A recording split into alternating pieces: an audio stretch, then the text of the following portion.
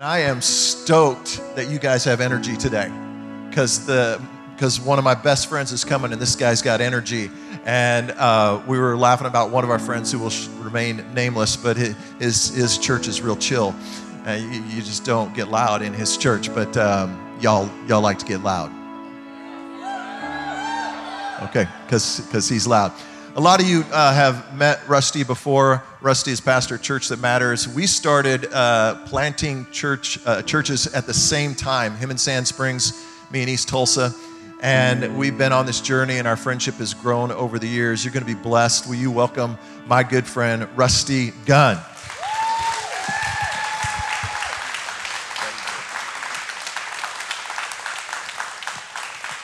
Thank you. You may be seated. What an incredible honor to get to be here today to just share God's Word with you today. Anybody ready for God's Word?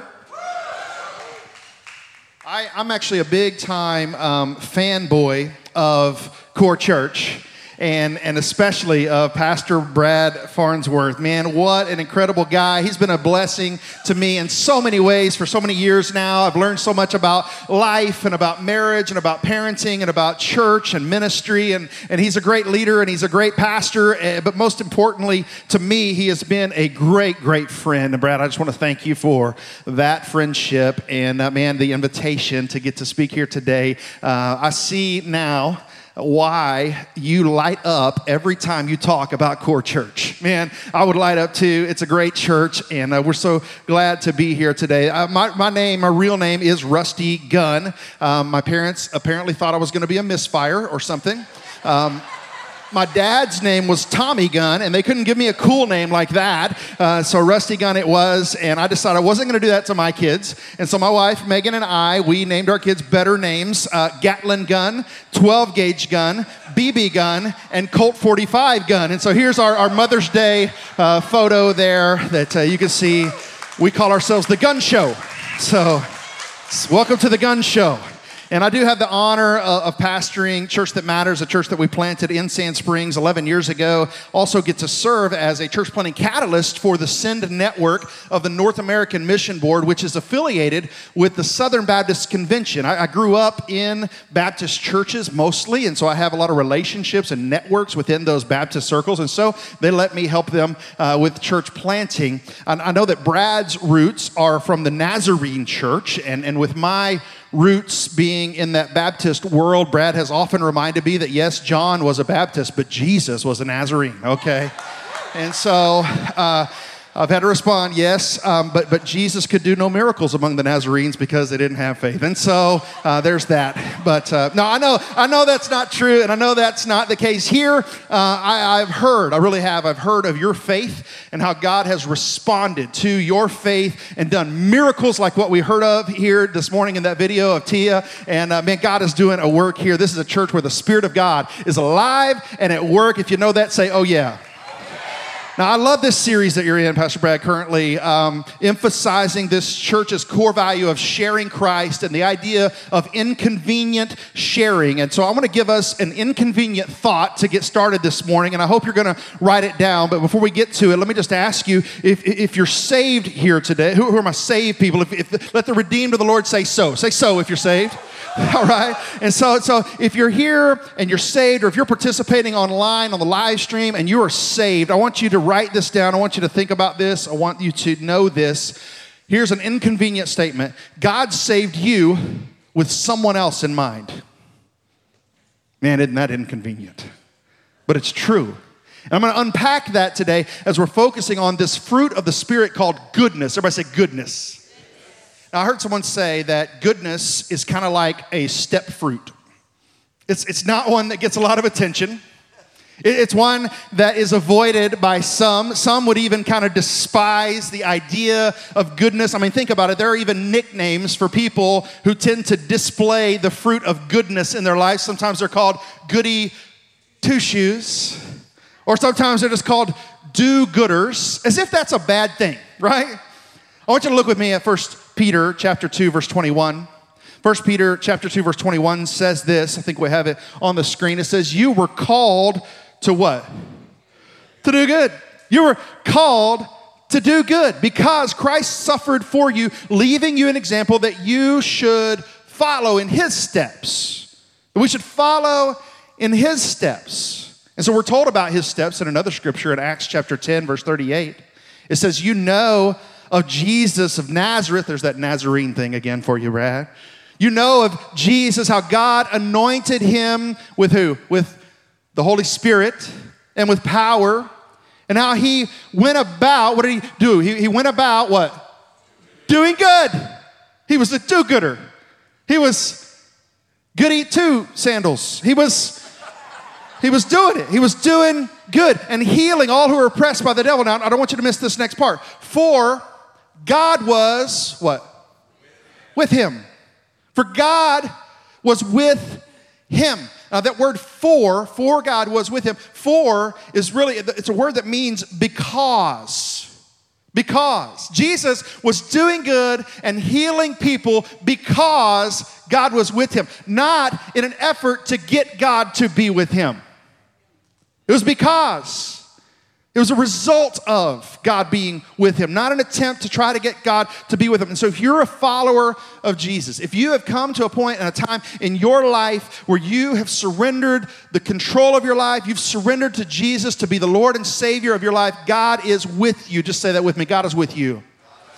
Because God was with him, because of his relationship with the Father, because of the overflow and the anointing and the goodness of God's blessings, Jesus went about doing good. And we are called to follow in his steps. See, when God is in you, good comes out of you.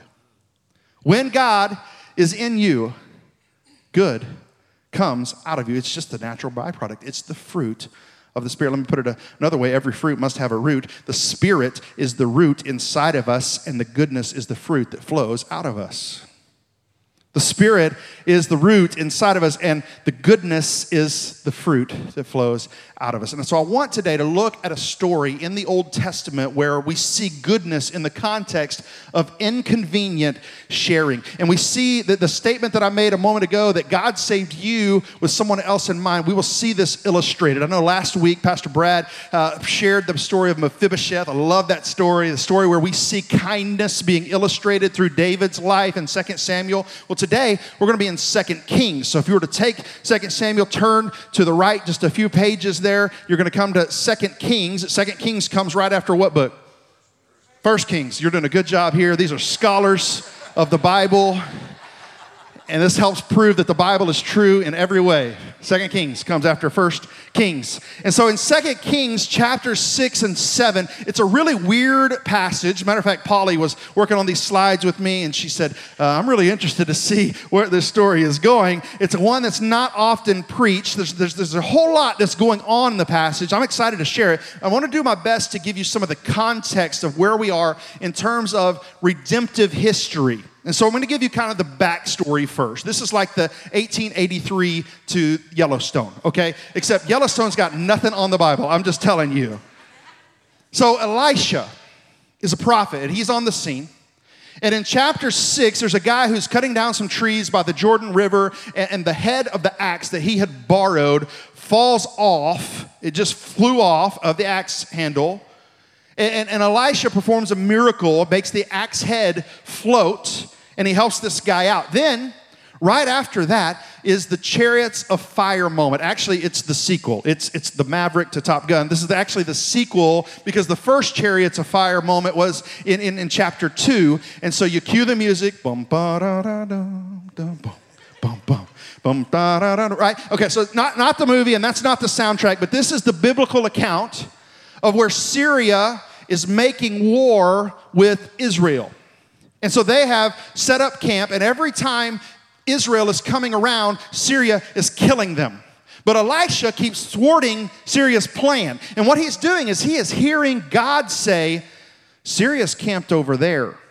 And so Elisha goes to the king of Israel and says, hey, Syria's camped over there. Don't go over there. And so they don't go over there. But by the way, what we're essentially talking about here is ISIS, ultimately. Like this is, in essence, the same Syria warring against the people of God. So there's a lot of history that goes all the way even up to now that's happening in this place at this time that we're talking about today. And so Syria making war against Israel. And then the king of Syria, his name's Ben-Hadad. What a name. Ben-Hadad. And he says, hey, he pulls together kind of his posse. He says, somebody is doing an inside job on us right here. Somebody within our circle is a spy. And so this is all going on in about verse 11 or so. And his men come back after kind of investigating. They go, no, king, listen. There's no spy. What's happening is that there's a man of God named Elisha. And Elisha is hearing the things that you're saying in your bedroom. He's like Alexa. But better. So the king of Syria says, okay then.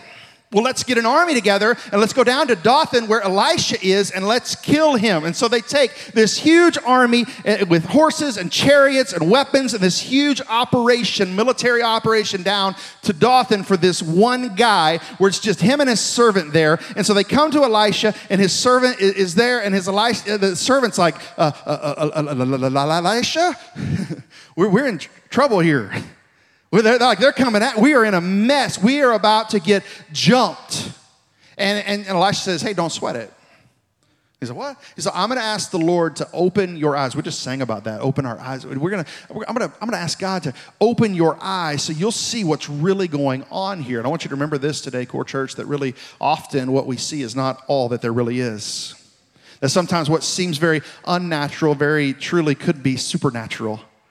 And the reality is that in your own life, you have no idea what is happening all around you at most times. And you're no field of vision, no frame of reference for the mighty battle that's taking place around you all of the time. And the great army that surrounds you every moment of every day because you are the beloved of the Lord. And so Elisha says, Lord, could you open his eyes so he could see that for a moment? That he could see what's really going on. And that's when he sees these horses and these chariots of fire that vastly outnumber all the army of Syria. And so now he's not worried about it. Oh, okay. And Elisha then prays, Lord, strike that army blind. Strike the Syrians blind. And God does it. And so Elisha walks up to this big army of people who are now blind, and he says, hey, guys, I'm not the guy you're looking for, but I can actually take you to the guy who you're looking for. I'm not a military mind of any kind. I'm thankful for those who are. But if I go somewhere and my whole army gets struck blind, and somebody that I don't know comes up to me and says, follow me, I'm not sure what I'm going to do. Anyway, they follow him. And they end up in the middle of Samaria, and the king of Israel is there. The whole army is now surrounded by all of Israel, and they're like, Elisha, what should we do with them now? Should we kill them? And he says, no, cook them some dinner. Okay, all right. So they cook them dinner, and then they send them on their way, and as they're leaving, hey, don't let the door hit you where the good Lord split you. Like, go on. But as you go, we want you to tell Ben-Hadad, we're right here. Just tell him what's up. Tell him what happened here. Tell him everything that you saw, everything that you didn't see. Tell him all about that. And I love the way this happens so often in the Bible. Then the perfect statement comes in verse 23 of 2 Kings chapter 6. It says, and the Syrians did not come again on raids into the land of Israel. No doubt, right? Because the last time we tried that, we went blind and we got surrounded. So we don't do that anymore, right? I mean, it's like running it up the middle, 3 plays in a row on the goal line, and they've stuffed us every single time. Sorry, that was Oklahoma State in the Big 12 championship last year. So, this is Syria. This is bigger implications. So they're like, we got to have a new strategy. So Syria takes up a new strategy. In verse 24, that's where we're going to pick up and kind of read the rest of the story together. It says this, now, it came about after this that Ben-Hadad, the king of Syria, gathered all his army and went up, and what did they do? Besieged Samaria. Now, if you don't know what a siege is, just imagine for a moment that the National Guard came in and surrounded this building and said, nobody goes in and nobody comes out. That's a siege. Now, in Samaria in Israel, this time, like outside the walls is where all of the food would be grown. It's where all the livestock would be kept. Inside the city is where people would live.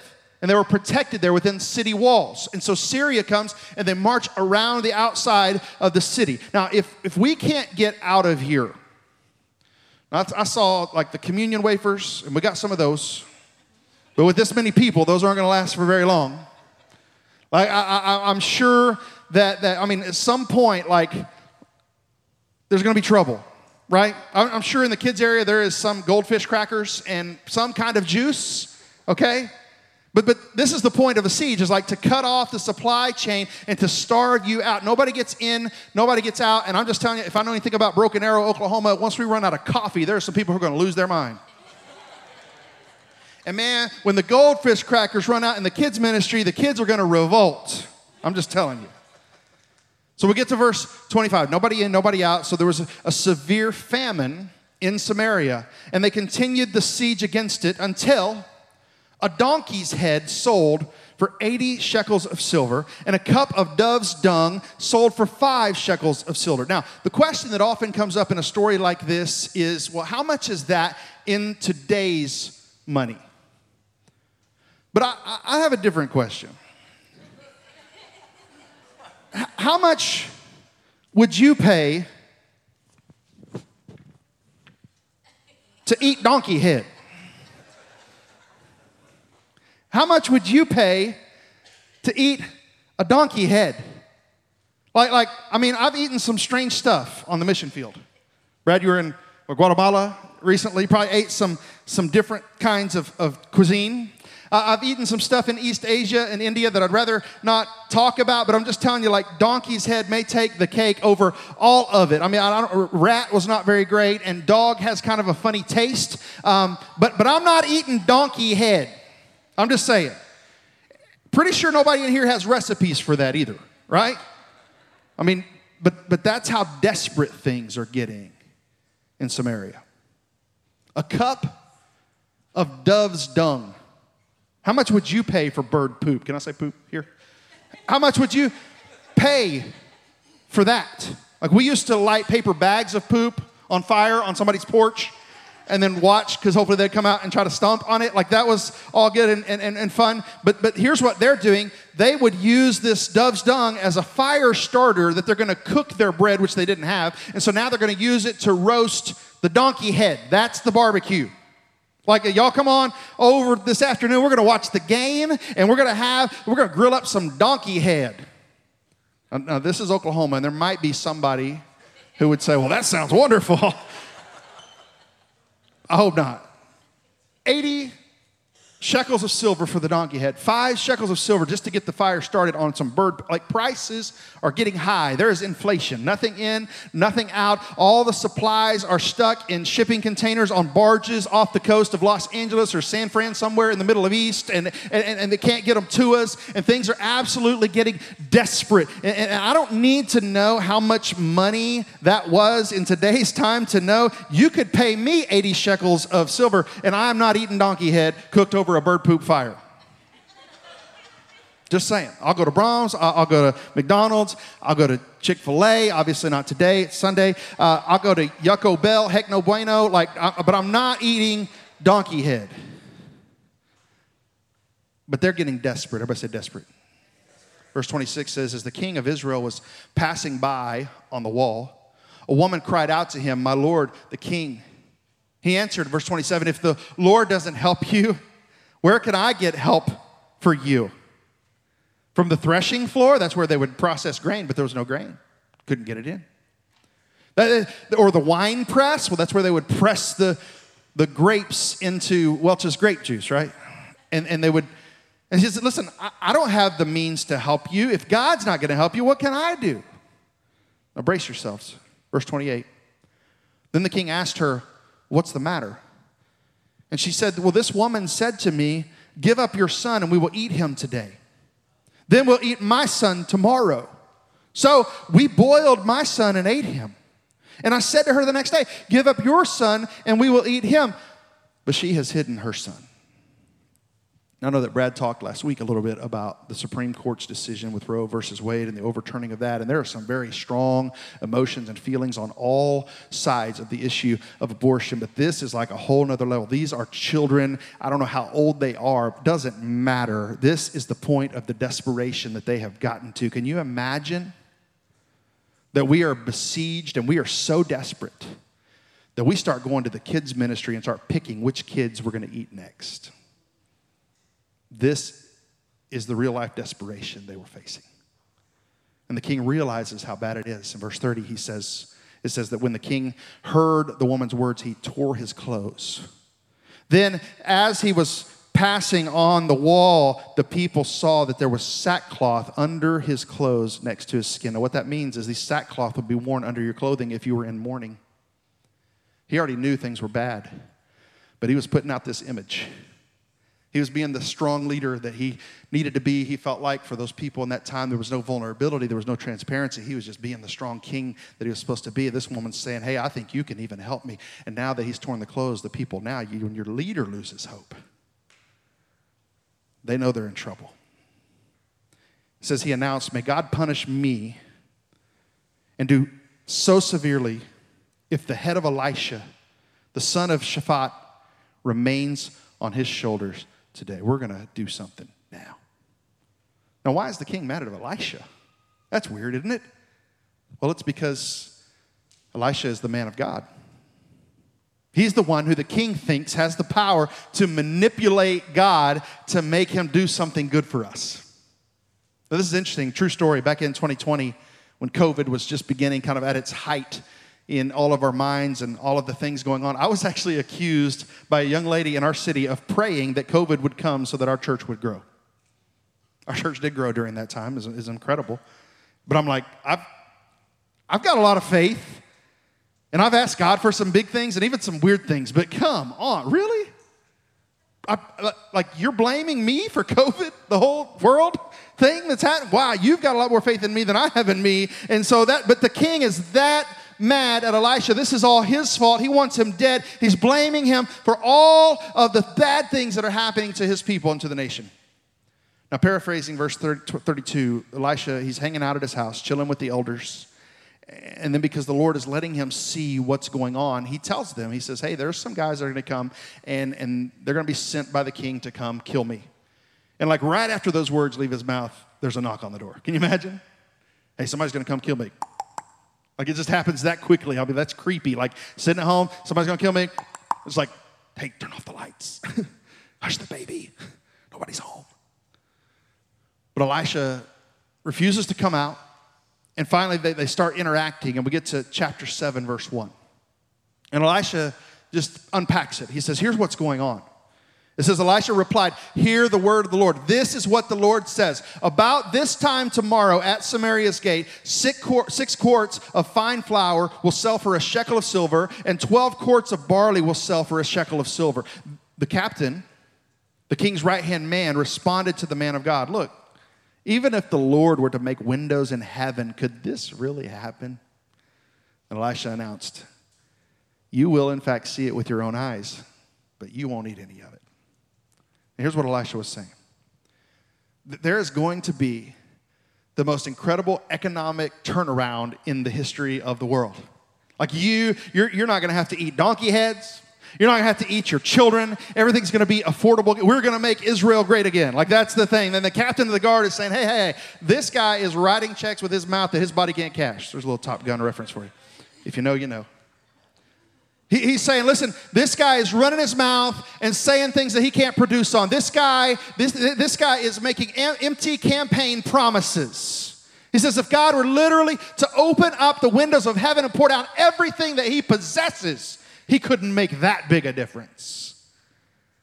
And we all kind of want to give a little tisk-tisk to the captain at this time.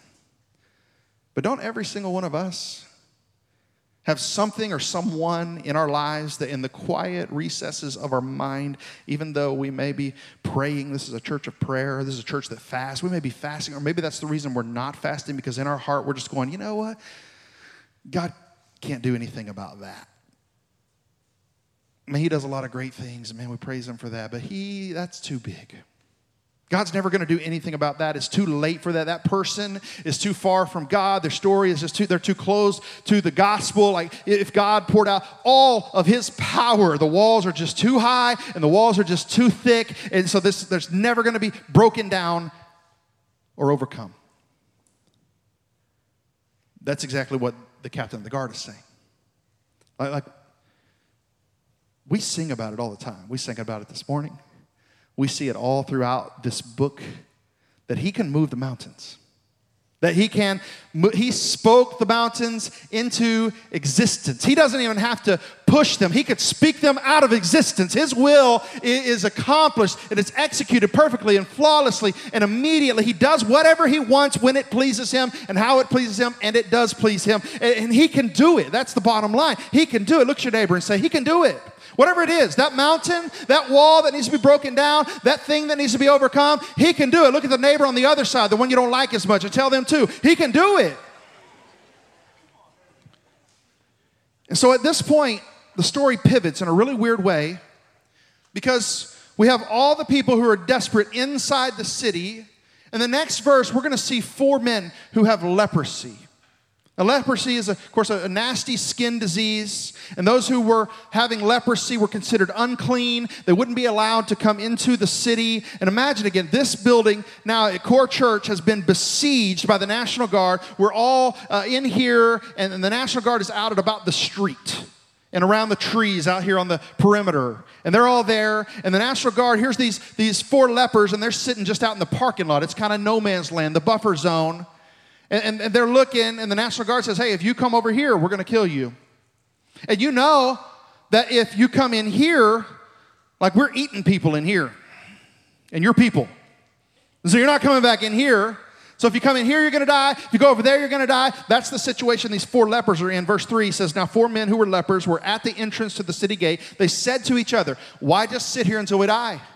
If we say, let's go into the city, we'll die there, because the famine is in the city. But if we sit here, we'll also die. So now, come on, let's surrender to the Syrians' camp. If they spare our lives, we will live. If they kill us, we'll die.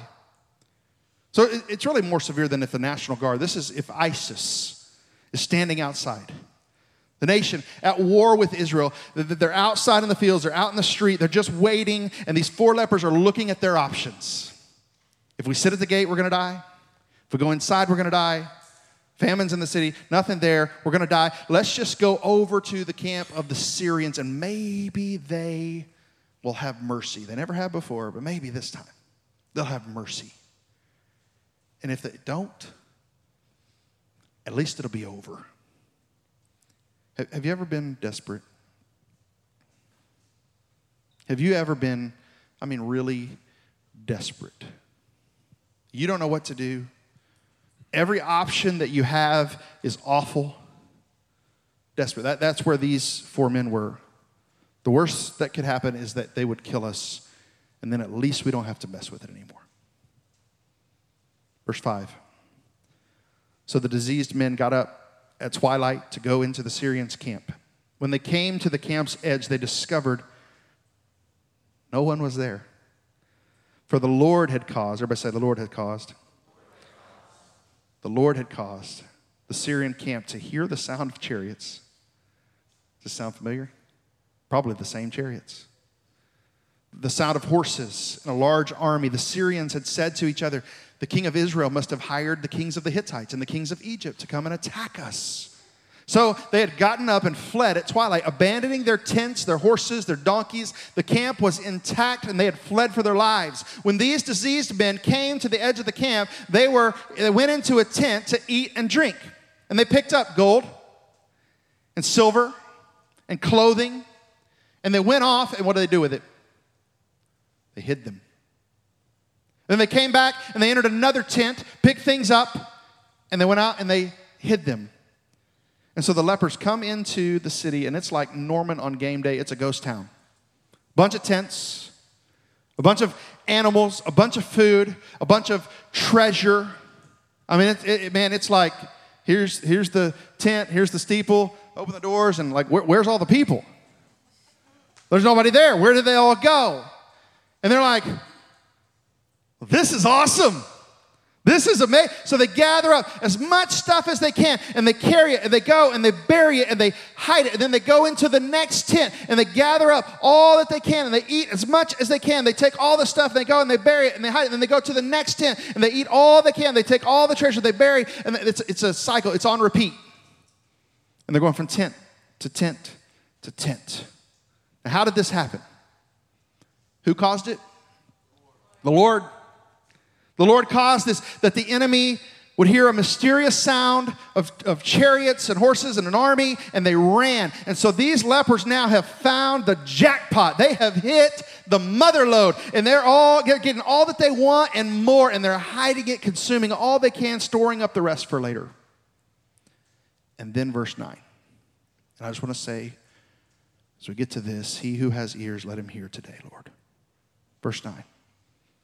Then they said to each other, what we are doing, they said to each other, we're not doing what is what? What is good. Today is a day of what? Good news. But we are what? Keeping silent. What we're doing is not good. Today's a day of good news. But we're keeping silent. If we wait until morning, our punishment will catch up with us. So let's, say the next 3 words out loud with me. Let's go and tell the king's household. Listen, I walk around my city, Sand Springs, and I love my city. For years and years, I would drive I-44 before I lived in Oklahoma again. I would travel I-44 down with my band when I was in college in Missouri, and we would go to New Mexico from Missouri and then back, and from Texas to Missouri and all these places. And for years, I made the comment that I've traveled all over the world, but one of my very favorite views in all of the planet is looking north at the Tulsa skyline, especially when there's water in the Arkansas River on that I-44 river bridge. That I love that view. And God, in his great goodness, brought me to where I would see that multiple times a week. And then I would get a different perspective, as in my city, Highway 97 bridge crosses, and I can look to the east and see the west side skyline of Tulsa from that river bridge, and it's incredible. I see that multiple times a week. And I say this all the time, that in Tulsa, don't be offended, but the west side is the blessed side.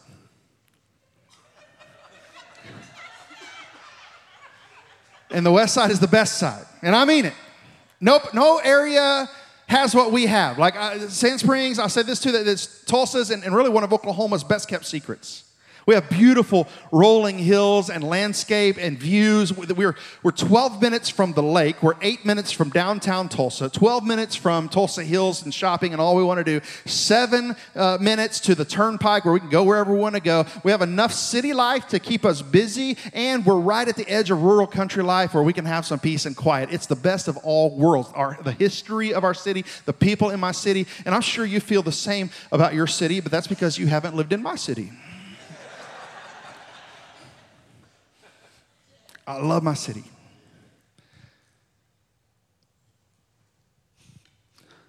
But it is also a very tragic and broken city. The very first time that Megan, my wife, and I came to Sand Springs almost 19 years ago, we drove in from 412 from downtown Tulsa, and we came to Highway 97 and headed south across the Highway 97 bridge that I mentioned a moment ago. And there were police cars and first responders there, and an elderly lady who felt like she had had no hope, had just jumped off of the bridge to her death. Our first time to visit the city. Brokenness. In the past 18 months, we've had 2 murder-suicides within a mile of our church building where we meet every Sunday. Brokenness. Do you see it in your city? All kinds of brokenness. In January, a 20-year-old young man who had attended worship encounters with our church stuck a .357 revolver to his head and pulled the trigger right in front of 2 of his friends in the friend's apartment who is part of our church. Did you know that when a murder or a suicide happens or something like that happens, that the first responders come, the paramedics come, the firefighters come, the police, the coroner, and they all do their thing, and we're thankful for their service. But when the investigation is over, they don't clean up the mess. The blood, the brain matter splattered. They release the crime scene to the family. And now this family who has just experienced the trauma of that happening to someone that they know, someone that they love in their home is left to clean it up. I didn't know that.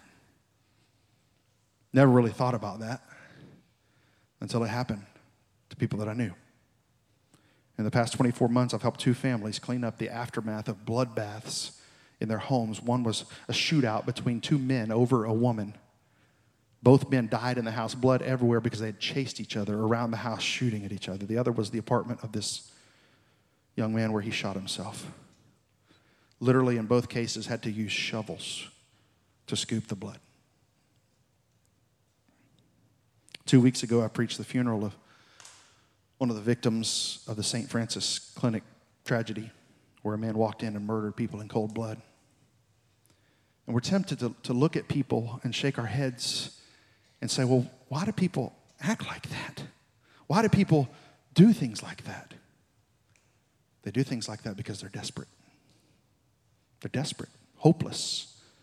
No lasting purpose, no lasting family, no lasting hope, no lasting peace. All the things that Brad was just speaking about a moment ago. They don't know what it feels like to be accepted and loved and brought into a family.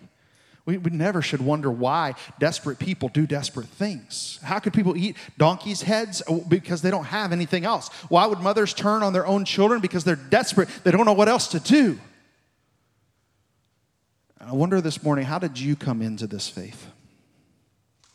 How did you come into the abundance of blessing and wealth that we've been singing about and talking about all day today, to be an heir of the King, immortal, almighty, eternal, invisible? How did you become his son? How did you become his daughter? Isn't it true that you were sitting on the outside and then discovered that the enemy had been defeated for you? You didn't have to fight the battle. It had already been fought. That supernaturally the enemy was defeated for you, that the camp was empty. And can I tell you what I've observed in my own life? And this has been consistent in most of the church-going people that I know, that we come into the tent and we take as much as we can and we ingest it. We eat the bread of life that is broken for us week after week by faithful preachers and teachers of God's word. And man, we just take in that treasure, and we might jot them down in our little core church notebooks, or we might put them in our notes app on our phone, and we take as much as we can get, and then we bury it and we put it away. And then what do we do next? We go to a Bible study, a core group, men's group, women's group, and we do the same thing. We take these treasures, we put them inside, and we bury them. And what do we do next? We find another tent, the podcast of our favorite preacher, a conference, a retreat, the YouVersion Bible study plan that we're using, the next tent and the next tent and the next tent, receiving the blessings of an enemy that we did not defeat, treasures that we did not earn, that we did not deserve, that were gifted to us. And by the way, that we could never dig a big enough hole to put them all in. What are the lepers going to do with all this treasure? There's 4 of them. Us 4 no more. We're taking it, they're digging holes, they're burying it, going to the next, eating as much as they can, taking it, burying it. How many tents do you think there were? How much food do you think was there? I don't know, but our treasure is limitless. But it hits them. This is a good news day. What we're doing is not good. Good news. It's the Hebrew equivalent of the word gospel in the New Testament. When you see gospel, that's good news. When you see good news, that's gospel. These 4 lepers were literally saying to themselves, when they came to their senses, when they realized that what they were doing was not goodness, they said, today is a gospel day. Today, this is a good news day. What we're doing not good. We are not doing the right thing, keeping this to ourselves. I hope that you and I understand we were never meant to be receptacles of God's mercy. We were always meant to be conduits. where it would flow through us. We are not the destination. We are the place that it passes through. God saved you with someone else in mind. And I'm telling you that my city is desperate, and this city is desperate. Your neighbors are desperate. Your friends, your family, your co-workers, the people on your street are desperate. And that's why they act the way that they do. Of course they act that way. They don't have any hope. They don't have any reason to believe that anything will ever get better. That's why people get so passionate about politics. Because maybe, just maybe, if we elect the right person, then everything in my life will get better. Listen, some things might get better, but the stuff that really matters is going to stay the same. It's why the vaccinations were such a hot button issue and why people are so freaked out about a virus. Yes, it's serious. Yes, it had an impact. But man, watch those people who are freaked out, losing their minds. They are desperate because they don't have the hope that I have and the hope that I pray you have. And the world is growing more and more desperate. Brad said it earlier. And I think that if Jesus were present in the flesh with us today, that he would say to those who are his followers, today, though it looks bad all around, though people are so desperate, look what you have, and today is a good news day. Today is a gospel day. We have a phrase at our church, today matters. So matter today. Today matters. Today is a gospel. That's what today matters really means at its core. That today is a day of salvation. Today is a day of destiny. Today is the deciding day for someone of whether they're going to spend eternity in heaven with God or separated from him for eternity in hell. That's someone's final day on the planet is today. Today is decision day. Today matters. Today is a gospel day. And will we keep the good news to ourselves? Or will we go and tell? It's not convenient. It's not easy. These 4 lepers made a decision. They decided to repent. What were they repenting of? Keeping silent about everything that they had received that was available. It was inconvenient because these guys weren't actually like high society folks. They had to walk around like totally covered up. They had to carry a bell, ringing the bell to announce and to warn everyone that they were coming and they were unclean so that nobody would get close. You thought wearing a mask and social distancing was a big deal and inconvenient. It's not like they're going to walk into a situation and everybody's going to go, hey, the lepers are here. Everybody sit down and let's all listen to what they have to say. It was inconvenient. They're outcasts. They have no standing, not even welcome in the city. They've been shut out by the very people now that they have to go back and rescue. And I have to believe that someone here knows what that feels like. Look, we're going to go back in. We're going to tell them, but nobody's going to believe us. That's not our responsibility. And we don't have time to finish the whole story. Time is up. But they weren't believed. The king was a skeptic, wanted to test the waters, but not really believe. Listen, our responsibility is to go and tell. Everybody say, go and tell. Hey, today is a good news day. The enemy's been defeated. You can have everything that will meet the deepest desires of your heart. You can have a family who will love you, and I hope you're experiencing that here with Core Church. I believe that you are. I know that this is a church that, man, where people will come to your rescue. People will share what they have, like the book of Acts, where the early church were sacrificing of their own possessions to make sure that the needs of their church family were being met. Why do people love others like that? It's because we understand what family really is. I don't know about you, but I know what it's like to have my sins forgiven. I mean, I have a lot of them. Yes, I'm a preacher, but you do know that preachers aren't perfect, right? You need to know that. I hope you know that. Brad and the other 2 pastors we meet with regularly know that I am far from perfect. My wife knows I am far from perfect. My kids don't know yet, so please don't tell them if you see them. But no, they know. My house church knows. My church staff knows. Our elders know. I'm far from perfect. I blow it on the regular, and you need to know that. I know what it's like to sin in my anger. I know what it's like to struggle with lustful thoughts. and intentions. I know what it's like to be greedy. I know what it's like to eat far beyond the point that it's holy. Eat to the point that it's sinful. I know what it's like to struggle with dishonesty. I know what it's like to feel like a failure as a husband, as a father, a failure at your job. Actually, I know what it's like to be a failure as a husband, as a father, and in my job. I'm familiar with those things, but someone has carried that for me. Someone has carried that and defeated the enemy for me. Look, we say things like this, that I put my faith in Jesus. I put my trust in Jesus. And I want to help you today to understand exactly what that means. And if you haven't done that, Brad's going to give you an opportunity to do that in a moment. But when I was a kid, and my family would go out to eat, and maybe your dad or your grandma or your grandpa or someone else did this to you as well. But we'd go to eat, especially with my grandpa. The bill would come, and my grandpa would say, well, I hope you brought some money. Anybody else ever had a grandpa or grandma do that? Somebody like that? I hope you brought some money. I'm like, Papa, I'm 8. I'm wearing short pants. I grew up in the era between like the short shorts and the jams, and neither one of them had pockets. I don't even have pockets. I don't have any money. I don't have a job. Papa, come on. And then my grandpa would say something like this. Well, I hope you like... Somebody did this to you too. I hope you like washing dishes. And then the waitress would come with that little black folder, and it has the bill in it. And she would come over toward my grandpa, and my grandpa would point to me where I was sitting and say, well, he doesn't have any money.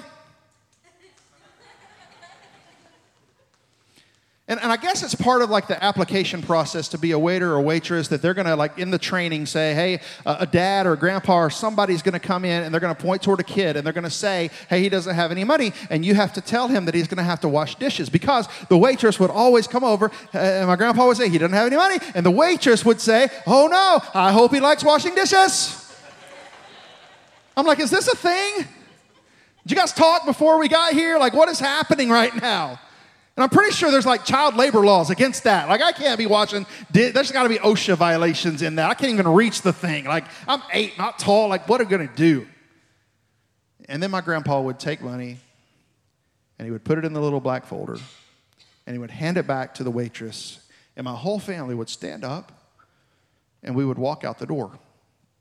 And never once in all of the times that my grandpa did that, never once did I have a waitress or a waiter or a manager run out after me in the parking lot and grab me by the scruff of the neck and say, oh, no, you ate the food, you've got to pay the bill. Never happened. Why? Because my grandpa had paid it for me. He paid the whole debt that our entire family had accumulated at this restaurant. And I didn't understand what was happening with that whole black folder thing and the bill and how my grandpa was paid. I just knew that he paid for it and I got to walk out. That's what it means to put your faith in someone. Next time you go out to a meal with someone, they pay for you, understand that you're putting your faith in that person and the payment that they have made. And that's what it means to put your faith in Jesus. Because on the cross, he made the payment for your sin. Paid in full. Tetelestai. That's what he said. Paid in full. He put his name on the bill where your name belonged. You know why? Because you were wearing short pants. And you didn't have any money. You couldn't even get a job to earn the money to make the payment. And Jesus, knowing that, said, don't sweat it. I will make the payment for you. And this and nothing less is what it means to be a follower of Jesus, a Christian. Is to say, I believe that when he paid the price, that payment satisfied my debt. And I want you to understand that the difference between lost and found, heaven and hell, hopeless and filled with hope, is just one simple thing. Believe. We are a believing people. Believing that the payment was good, not just for the people out there, but also for the people in here. Those of you today, you find yourself struggling with sin, hell raging inside your chest where you sit today, knowing what's happening in your life, listen to me, the payment is good for you too. So, when it comes to goodness, we don't actually achieve goodness. We receive goodness. You hear it? When it comes to goodness, we don't actually achieve goodness. We receive it. And when we receive it, it's a seed planted into our souls. It's a seed planted into our life that all we now do is we simply open up our hand and we let it go out to others. It's the fruit of the Spirit. Goodness is doing good because God is good. And He's been good to us. Has He been good to you? Has He been good to you? Listen, doing good, all the compassion ministry that I know this church does, all the kindness and good deeds and all of those things, those are all fantastic. And we're going to continue to do those things. And they often build a bridge to the gospel with people. But I'm just telling you, I know Core Church, and I know Church That Matters, we're not here to make Sand Springs or Broken Arrow a more comfortable place to go to hell from. It's the gospel that is the good news. And it's the goodness that we share, the goodness of our God.